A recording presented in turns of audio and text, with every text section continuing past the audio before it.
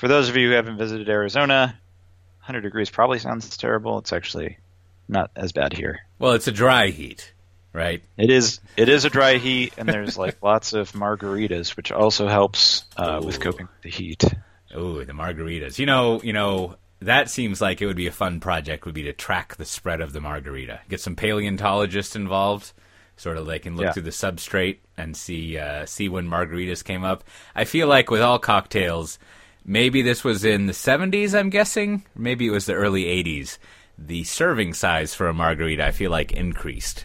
And then just based on my own archaeology here in Austin, I don't know when this occurred, but at some point someone invented, as we call it around here, you'd have to tell me what they call it over there in Arizona land, but they invented something that they call the Mexican martini, which is served to you in a contemporarily sized martini glass, which is to say a large one. But then they bring you the whole tumbler rest full of the margarita they've made, and they call that a Mexican martini.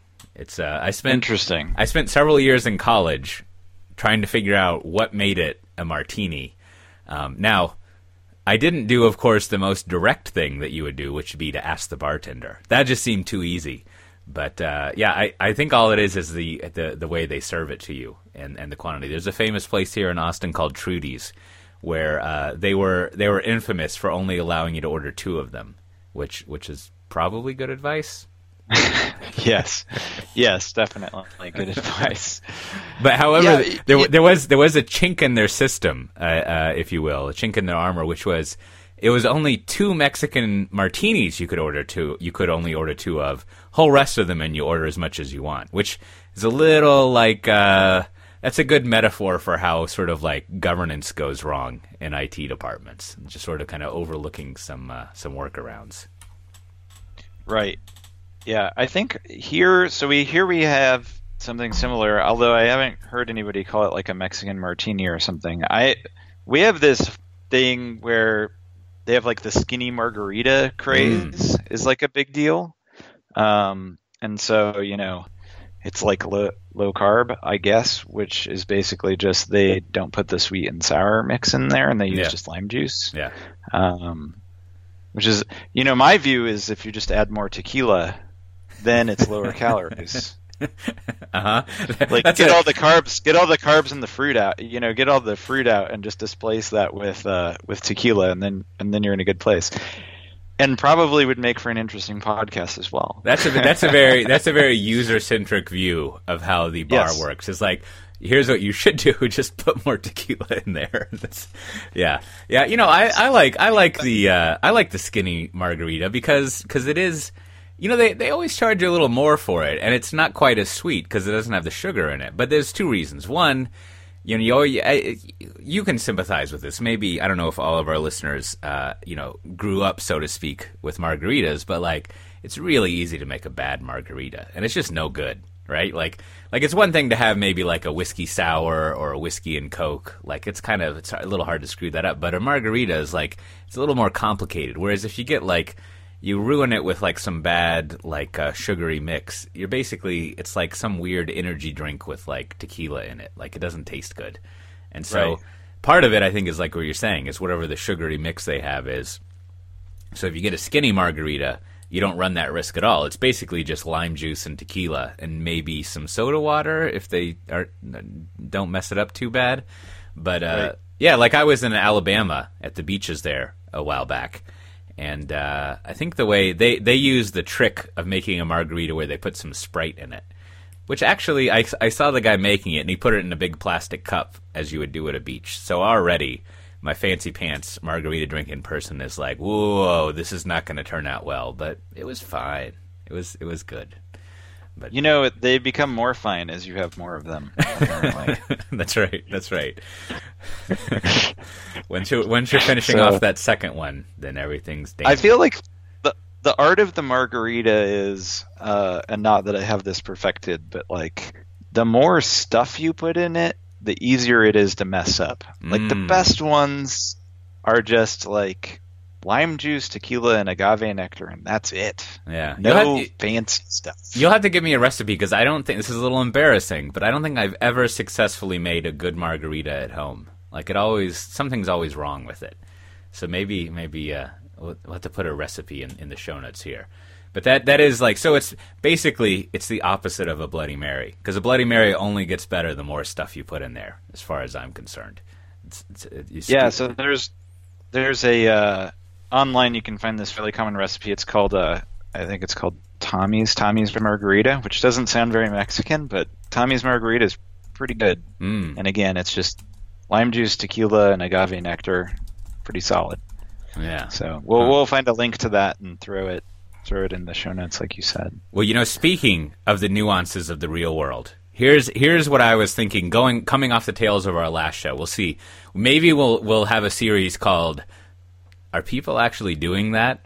We'll see what's going on. But I've been thinking recently, like I was at DevOps Days London last week, and I go to a lot of these, talk to people about DevOps, and I was reflecting and thinking, like, I talk with a lot of people who want to do software better and they want to do DevOps, and I go over, my trick in a dev, as I call my DevOps talk, is like, it's not actually a DevOps talk. I just talk about how large organizations improve the way they do software. And so, like, I don't really come across that many people who are like, we do textbook DevOps. We've got developers and operators, and they're all in one team, and they support the application just like front to back. What do you call it? Braces to suspenders or belts. I forget my English. Soup to nuts. And so now I assume these teams are out there, and I probably have talked to people out there. I mean, DevOps, that's a thing, right? I got a whole column over at the Register where I ostensibly write about that. So it must be real. But as with so many unsolvable mysteries that I seem to be assigning myself, now I want to find people. I want to find teams who are actually doing like canonical DevOps stuff. Who've got the I don't think anyone does it literally, but they've got the metaphoric pagers that they're carrying around or whatever. So that's my question to you this episode. Are there people who actually do DevOps? I haven't really met one. I think it's probably happening in like smaller shops, maybe like startup shops where you don't have really ops and dev as formal constructs. You kind of have, we hired this person who's a sysadmin, we hired this person who's a architect, and this person who's a DBA, and a person who's an engineer, and together you are DevOps, and you're also the entire technology team.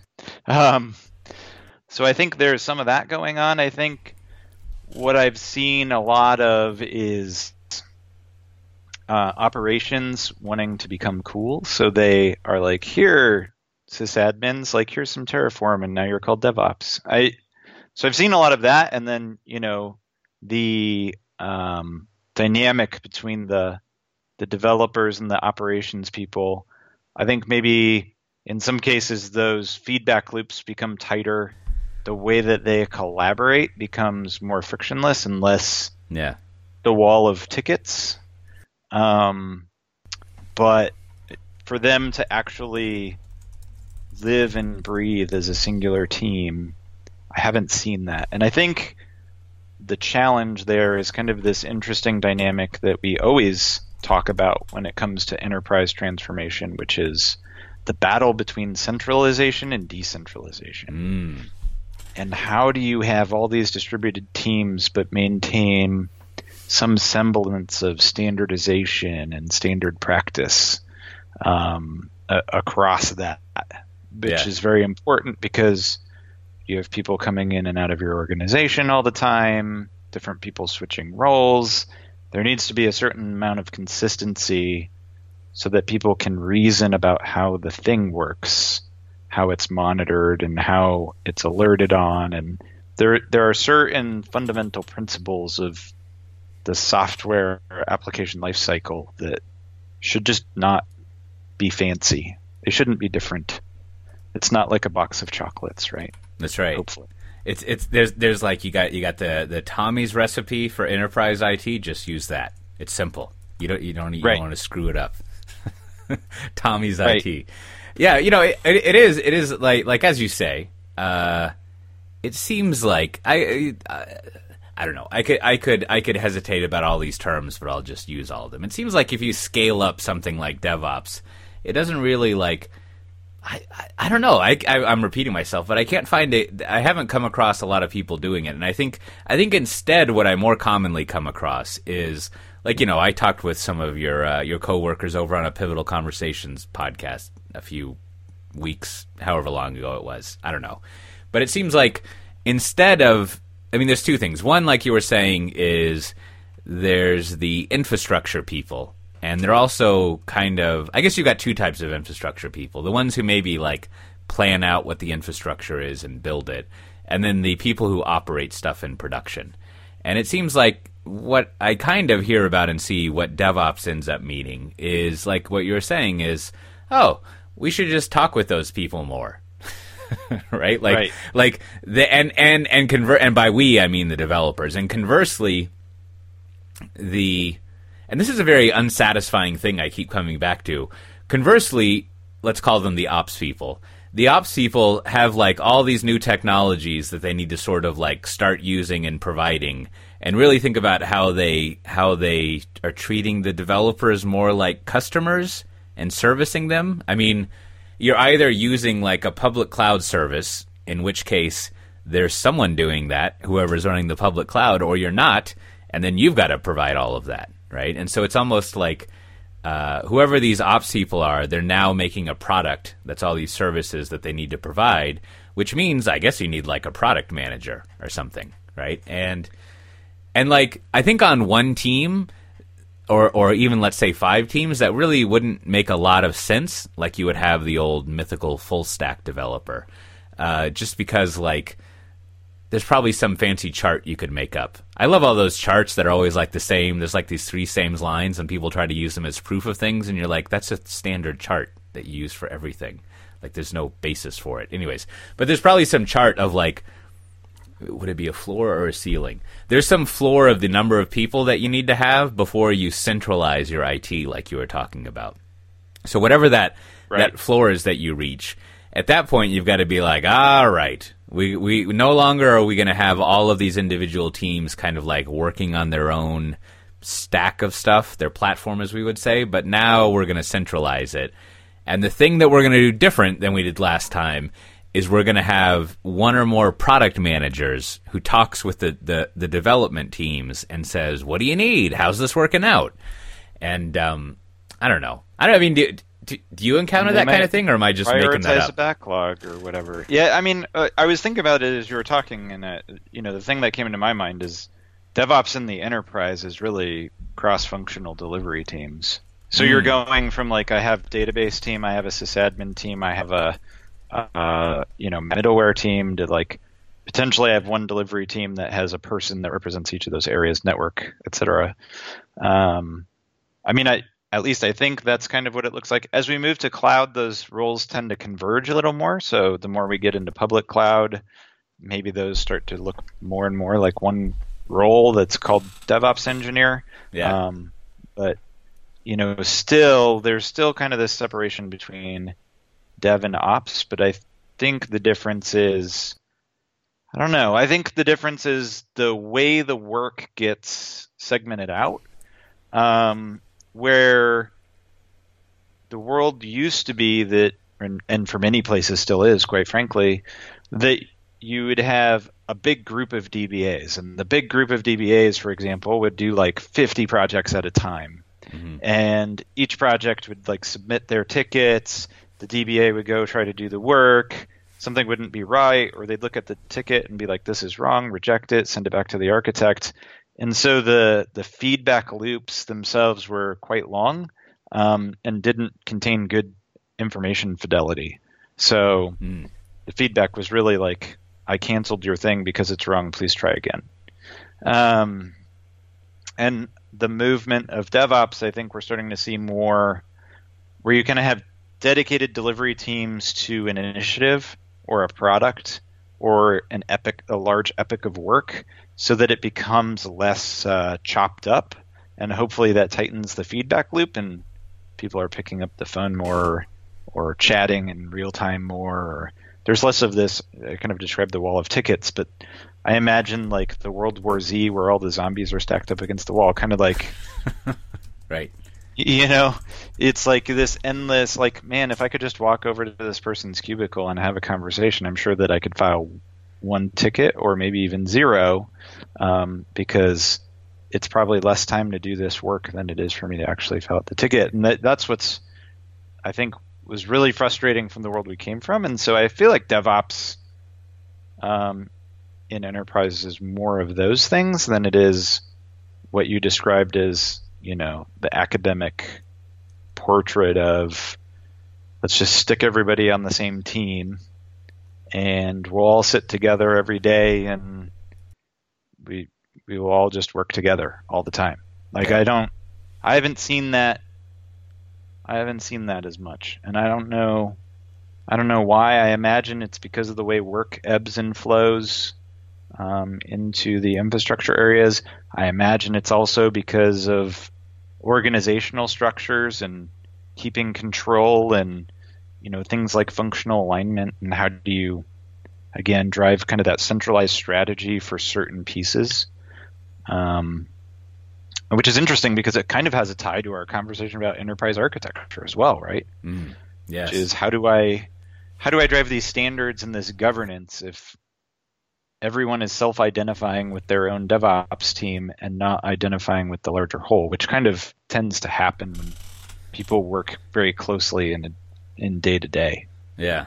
I've probably been missing it, but back in the Agile days, there became this idea of the old Scrum of Scrums, which evolved into things like SAFe and DAD and these big, like, scaling up Agile. And I haven't read the SAFe stuff, but I've read many of those other things. Man, they're always so painful to read. It's hard to read those books, which and those overviews. But it always results in sort of like, here's a hierarchy of a bunch of independently operating teams that need some sort of coordination across all of the enterprise, if you will, right? Like the astounding number I use nowadays, because there's some public article about it, is like J.P. Morgan Chase has 19,000 developers, right? And just like, what do I do with that?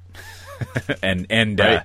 And like, how do I? And then just imagining, you've been in parts of the finance world across your career, and you can just imagine all the various things, services and workloads and applications that something as big as JPMC does, and you've got to somehow coordinate across all that stuff. And so now I've stacked up three things. We'll see if I remember them. One, coordinate across all that stuff. That's like a really poorly defined problem.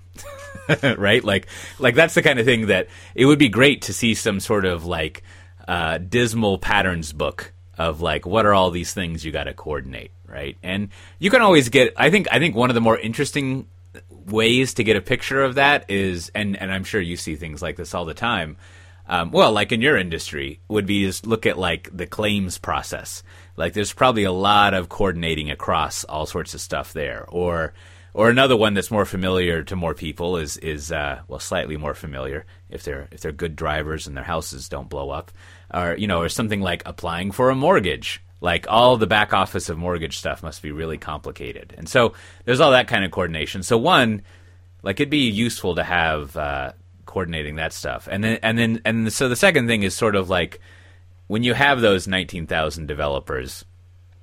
The reaction that I would see in the Agile world is basically it would just be like, you just end up with the same thing. You've got like committees, like instead of a chain of 5 committees, you've got a chain now of 3 committees. And there's someone in charge of like, you got a backlog, and a backlog has stories in it, and a story, is part of an epic, and epics are part of a saga, or some metaphor hole that you end up falling down.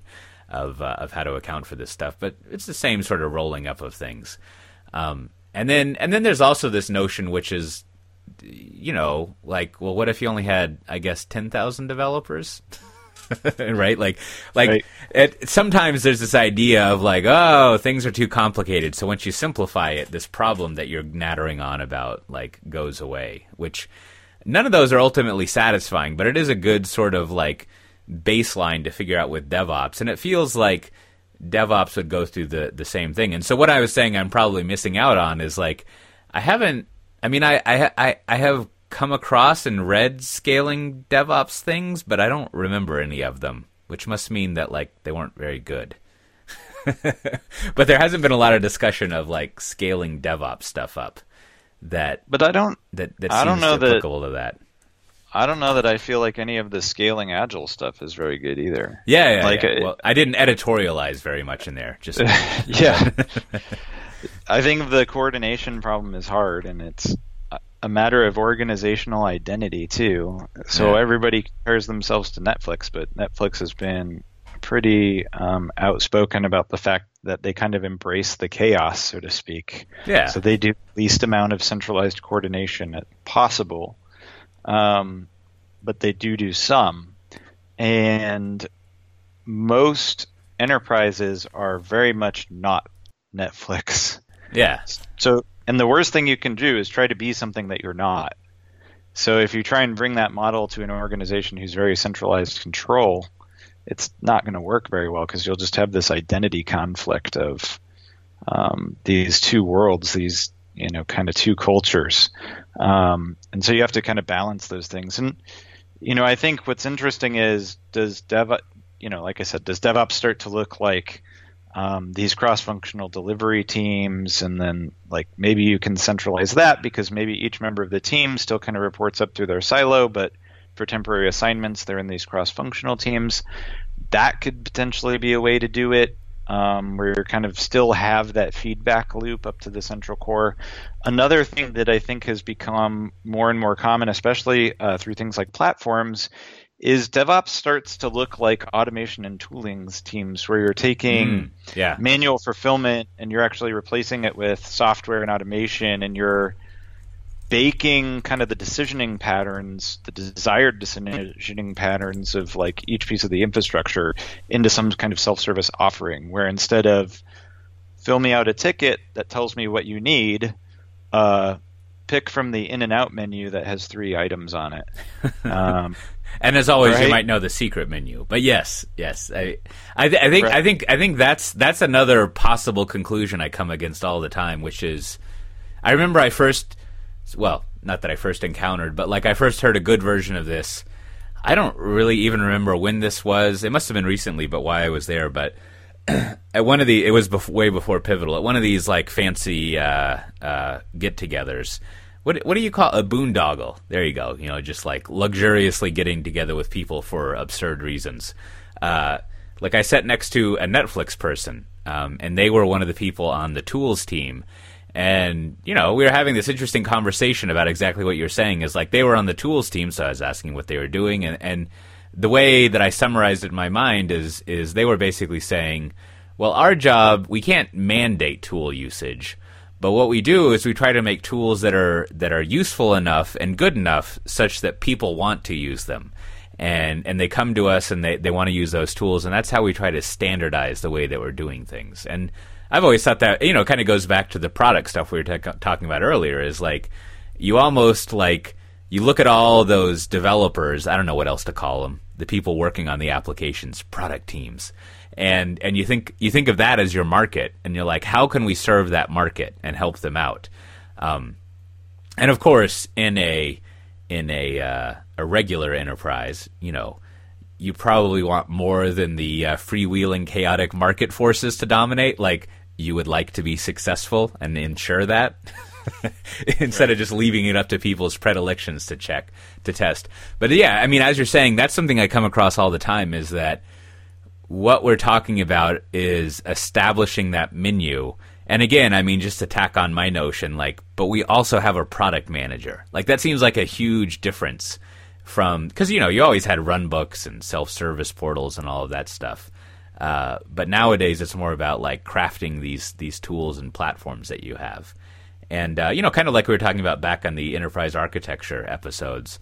Like, if you can establish like the one type of build pipeline that you have, and the one type of way of doing microservices and all of that, that seems to get to that point where you can scale something up and have that control and governance over it that you would need to operate at a large scale.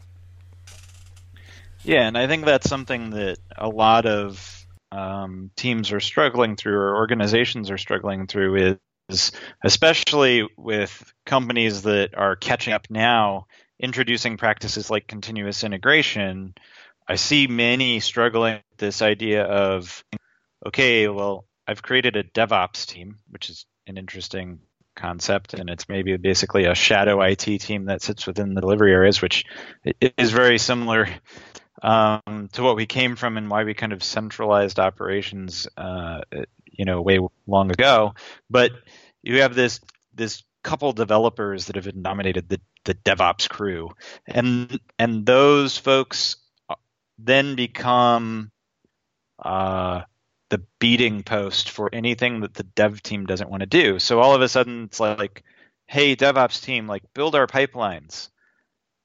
And I feel like, the nice thing about running it through the automation front is there's much clearer delineation of role and expectation. Whereas at least my perspective is an application development team should be responsible for their own delivery pipelines. Like, you don't get to abdicate yourself out of the responsibility of how you deploy software. And, release engineering has been a formal construct in kind of enterprise IT for a really long time. And so the DevOps team just becomes the release engineering team that got supplanted out of operations and is now reporting to the same manager that the developers are reporting to, but you still kind of have this dynamic where they're not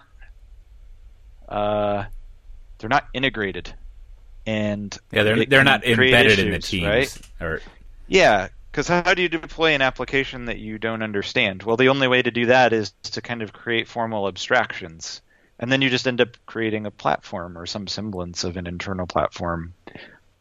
Where you tell your developers, like, your deploy has to look like this or follow these patterns, and then life will be good. But then you say, well, why wouldn't I just get a platform? So it's very interesting where we kind of have the DevOps organizational evolution, the focus on automation evolution, and those two things pushing forward. And I think we're ending up somewhere in the middle. Yeah. At least on the enterprise side. Yeah. No, and that's, I don't know if this is a good idea universally, but that is something like I've seen at organizations is, like when I was talking with Anthony and David over at, at Allstate there, your folks. Yeah. It's almost like this emerging, how do we scale DevOps, which is like, well, we need a place to run this stuff, and we need these tools, so we build that, and then we need some people who are going to use it, build stuff on top of it. And then sooner or later, it's like these. It's sort of like it appears or it emerges that you're like, oh, we're the DevOps team, right? And I say that in a hesitating thing because, as you point out, right, it is the idea of DevOps is that everyone does DevOps and there is no team doing it, right? It's what everyone is doing, which is the whole point of the portmanteau or whatever of it, but. I guess people end up calling it like a platform or a tools team or something like that. But it seems like, I've talked with several organizations where all of a sudden people realize that, holy crap, I do the platform and tools stuff. I had no idea that was going to happen. And that seems like at scale, more of what I hear happening than we got some operations people that we put on every team of developers. And then the operations people learned to code some more, and the developers people learned to do operations, and then they all went and worked on their stuff. There's a lot more standardization of what they use. And then therefore, you come up with a whole team of people who works on that. And then I guess the remaining, there's all this other stuff of DevOps, which is really, to my mind, just a continuation of agile software development, right? The way you check in all your code and you're nice with each other and you focus on the feedback loop of seeing if your stuff worked or not. So that stuff's all well and good. And then there's the other part of it of developers being on call or whatever, which I always have two thoughts on that. One is hasn't